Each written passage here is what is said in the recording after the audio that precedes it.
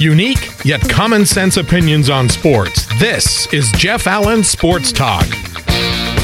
And we thank you for joining us for another edition of the podcast.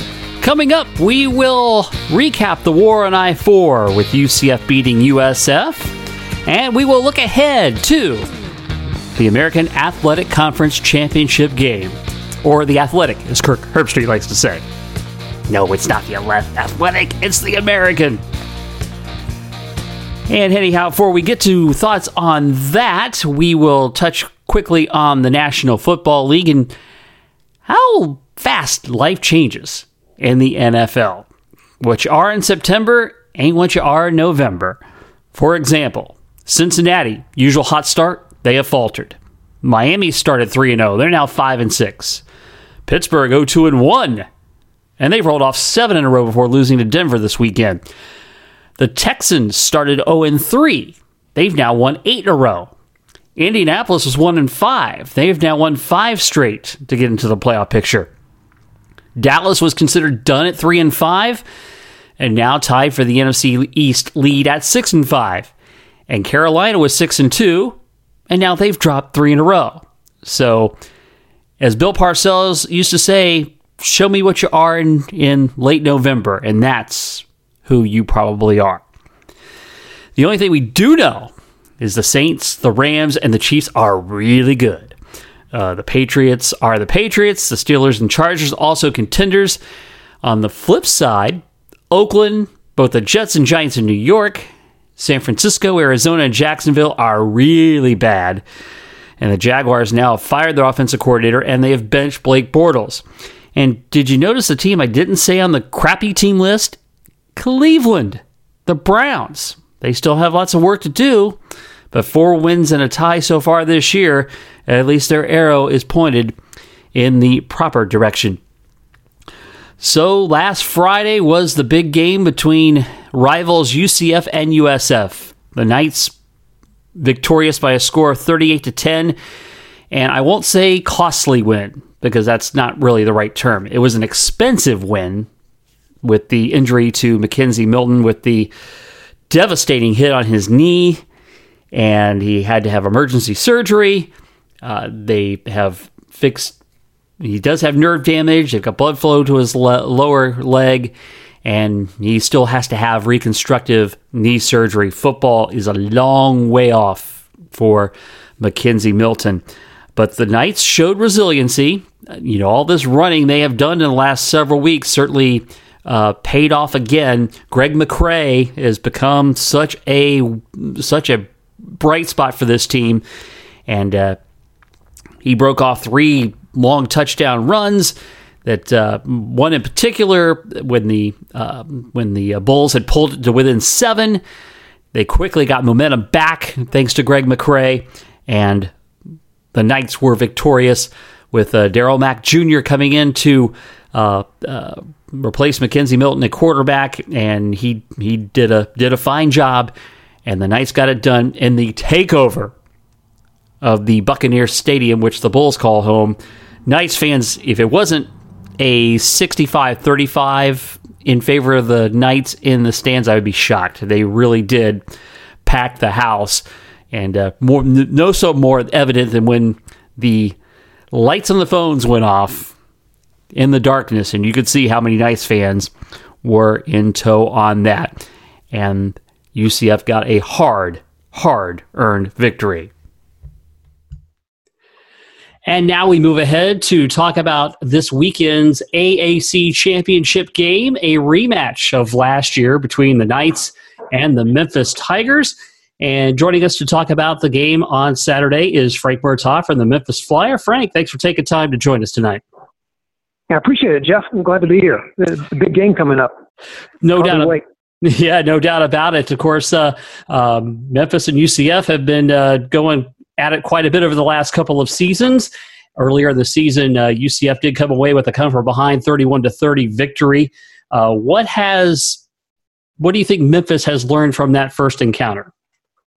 Well, they've learned that UCF isn't going away. You know, I wrote a column last week about the need for the Tigers to find a seasonal rival. You know, there are teams that you got your Ohio State, Michigan, your USC, UCLA's, and Memphis doesn't have that. And what I was proposing in the column, Jeff, was that Houston, the team they played last Friday, was the most fitting, program, being in the same division that a school that Memphis has played going way back. But in actuality, over the last 2 years, UCF has become that rival. I mean, the fact that they'll be playing the fourth time in, I think, 15, 16 months, and that scintillating championship game last year, I think there were 2 or 3 outlets that called it the game of the year nationally.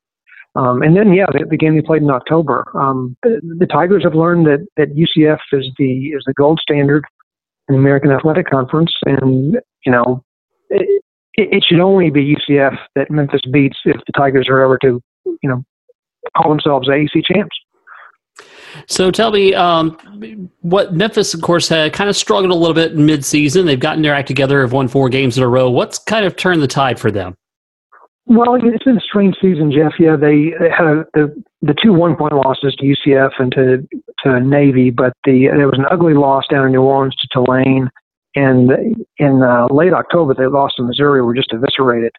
I think there was sort of a coming together. I think there was a cultural shift, perhaps. I heard Mike Norvell use an expression I hadn't heard before after last Friday's game. He called what the Tigers have now a hard-earned culture. And, when you're 1-3 entering the month of November in league play, no one's planning on playing in a conference championship. I'm not going to speak for the other writers in town, but I wrote the Tigers off around Halloween, and here they are with another chance at the conference title. I think they looked at the schedule and they fall on all the cliches. So let's just win next week. Let's beat East Carolina and then beat Tulsa if we can, and week by week over the course of a month, you put 4 wins on the board and get some help from other programs in the league, and you find yourself in a position to do something special. Well, yeah, I'm sure you certainly weren't the only one who might have thrown dirt on them at that particular time. And then again, they've turned it around and they have realized the chance to play for the AAC championship once again, coming through with a big victory over Houston last week. Darrell Henderson rushing for 178 yards, and now the conference record for rushing in the American Athletic Conference. He obviously is the biggest weapon, I would say. He had 199 against UCF the first time around. He's a really special player. I've been around long enough to have seen D'Angelo Williams here, and I'm not going to embarrass Darrell Henderson by comparing him to D'Angelo, except he's putting up numbers that demand such a parallel. He's just under 1,700 yards now, and he hasn't carried the ball 200 times. They've got Patrick Taylor, another tailback, closing in on 1,000 yards himself. He's at 894. So it has been a two-headed monster behind quarterback Brady White in the Tigers' backfield. Alternating carries and alternating plays of 30, 40, sometimes 50 yards. It's a two-pronged attack that I think if the Tigers have any chance this Saturday in Orlando, that it'll be those 2 tailbacks, Taylor and Henderson, that you hear often and loudly. And interesting that they were very much a pass-oriented offense a year ago. Obviously, having the great Anthony Miller at wide receiver, and now the running game seems to be which is kind of fitting because UCF's been relying on the running game as well as of late. And speaking of the Knights, how will Memphis prepare since Mackenzie Milton now will not be a factor in the ball game? Is it preparing for a different quarterback? Is that really just stuff for the media to talk about, or do they have to do something different? Well, I wonder about that, Jeff. And let me say for all of us here in Memphis, how much we're all rooting for Mackenzie Milton. That was a horrid thing to witness, and we all hope he has a complete recovery. We're all Mackenzie Milton fans right now. As for how Mike Norvell and his staff and his team looks at the film, there's just so much. There's so little to see from Darryl Mack's time on the field with the Knights. I think it's more a matter of identifying what they've done well, particularly over the last month. And as I said, the 2-pronged running attack. They've got a veteran offensive line that's managed to stay healthy. 3 seniors. They got a center, Drew Kaiser, and a couple of tackles, Trevon Tate and Roger Joseph, that have they're the reason you've got 2 running backs that are almost one well over 1,000 yards, and the second one who may get there. That offensive line has been stellar. So I think you look inward, and you as a football squad, you look inward and identify what you've done well and emphasize it come Saturday. On the defensive side of the ball, they're playing better. They've come up with big plays, Jeff, which they did not in the first half of the season. They had a couple of sacks against Houston that ended that turned the ball over on downs, and those are the kind of plays that you did not see in September or October from the Memphis defense. They haven't had the takeaway success they had a year ago in the 2017 season. I'm not sure, UCF is going to be that vulnerable to the takeaway, but coming up with a big play or two, just a stop, be it on third down or fourth down, I think that's what I'd be emphasizing if I were in the room with the Tiger coaching staff, as if they'd ever give me a call. But that's the best forecast I can give you for how you would scout a team that's minus a player of McKenzie Milton's value. So tell me, how is the vibe in Memphis, knowing that the Knights have kind of been, pardon the pun, a bit of a nightmare for Memphis over the years? Yeah, it goes way back. It's if I'm not mistaken, it's 12-1 Knights lead in the series, and it's 12 wins in a row. There was I think UCF, when they were a Division I AA program in the early '90s, Memphis beat them, but it's been one-sided, and that's where, going back to my thoughts about finding a rival, to have a real rivalry, you got to both sides have to win now and then. That has not happened. So, I'm not sure if Memphis fans are at a point where they're circling UCF games on the calendar, even when the Tigers aren't playing them, to root against the Knights. But we're getting closer. We're definitely getting closer, and you play 2, 3, or 4 conference championships. That kind of rivalry is. Become something special. So how do you think things play out come Saturday here down here in Orlando? It's going to be a fun football game. These two teams, the losers are going to score at least 30 points. I think it's going to be closer than the game that's going to be head-to-head on the TV networks, the Alabama-Georgia affair in the SEC. I think the margin will be closer. I'd be silly to pick against a team that's playing for its leader. Those Knights are going to be taking the field, looking to extend a winning streak that is largely McKenzie Milton's doing without him. So that's if you want to talk intangibles, that's one with a capital I.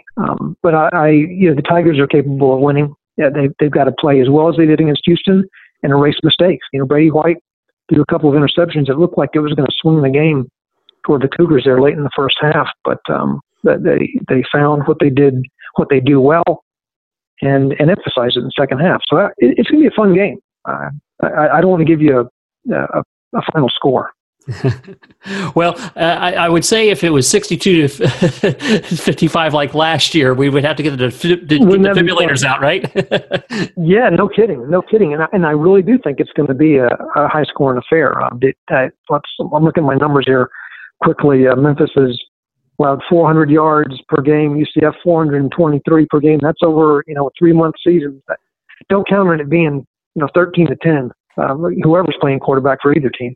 Yeah, no doubt about it, and it is quite interesting that a matchup that everybody was pegging Houston to come out of the West. SMU kind of took their thunder away. Houston kind of rallied back, and all quietly along the way, Memphis got it turned around and maybe kind of being under the radar a little bit. Yeah, I think if you were looking for an intangible for the Tigers, it's that they can consider themselves and call themselves underdogs. That no one planned on us being here except ourselves. If you're a Memphis player, and that's the truth. They were written off. So last year it was a little different. They were on their way to it. They had already had 10 wins under their belt, and it was 2 top 20 teams facing each other. This year you got a top 10 team in UCF, and Memphis isn't on the top 25 radar. So if they're going to, create anything on their own bulletin boards that's motivational, it might be that here we are, and surprise. Well, while I got you on the line, let me ask you quickly, Memphis basketball, of course, now Penny Hardaway at the helm. Of course, very familiar to folks here in Orlando as a star player with the Magic back in the 90s. How is that going so far? I've been covering Memphis sports a long time, Jeff, and I've not been around the kind of vibe that Penny Hardaway's created over the now 9 months he's been in charge of this program, and it turned on a dime to go with a different coin expression. The attendance at FedEx Forum had dwindled. There were more empty seats than occupied, and that's when conference rivals were in town. Tubby Smith is as decent a man as anyone I've covered, but he couldn't sell tickets. And Penny already has, 16,000 fans in the seats for Tennessee Tech. May have been a little bit lower than that, but they're north of 14,000, which they were not approximating last year. He's a living local legend in a town that's small enough still to feel like he's part of the family. They realize that he could have gone elsewhere. He certainly has the bank account to choose where he lives and how much he works, and for him to devote himself to rebuilding his alma mater's program is pretty special. Now, it's going to take some time, and he didn't have a lot of fun in Orlando last weekend, as you know, losing 2 out of 3 games, and the fans around here get restless quickly. But the signing of James Wiseman last year, the top recruit in the country, is huge. As a player that Penny's familiar with, having coached him in high school. You're going to have some special basketball teams, I'm convinced, in the next 2, 3, 5 years in Memphis, and made all the more special by the very familiar faces who's now in the head coach's office. Well, we may have to pick up a conversation again once UCF and Memphis hit the hardwood together for that. Frank Berthoff from the Memphis Flyers. Yes, thank you very much for joining us tonight. I appreciate it, Jeff. Thanks a bunch. And I do agree with Frank, the McKenzie Milton, the groundswell of support that is going on for this young man is going to be a huge intangible for the Knights. Something that certainly they're going to rally around. I love the fact that McKenzie's mom is tweeting out about how much they love Daryl Mack and how much of a brother he is to McKenzie, and they want us to throw all our support behind him. And everybody's gonna be wearing leis in under the 10 Ohana movement. A beautiful gesture that somebody thought of. I've ordered my black and gold leis, and the school now is going to put forth 40,000 to give away as well. So there's going to be plenty of that distributed at the game, and it's going to be quite emotional to say the least. And Memphis is not going to come in and feel sorry for us.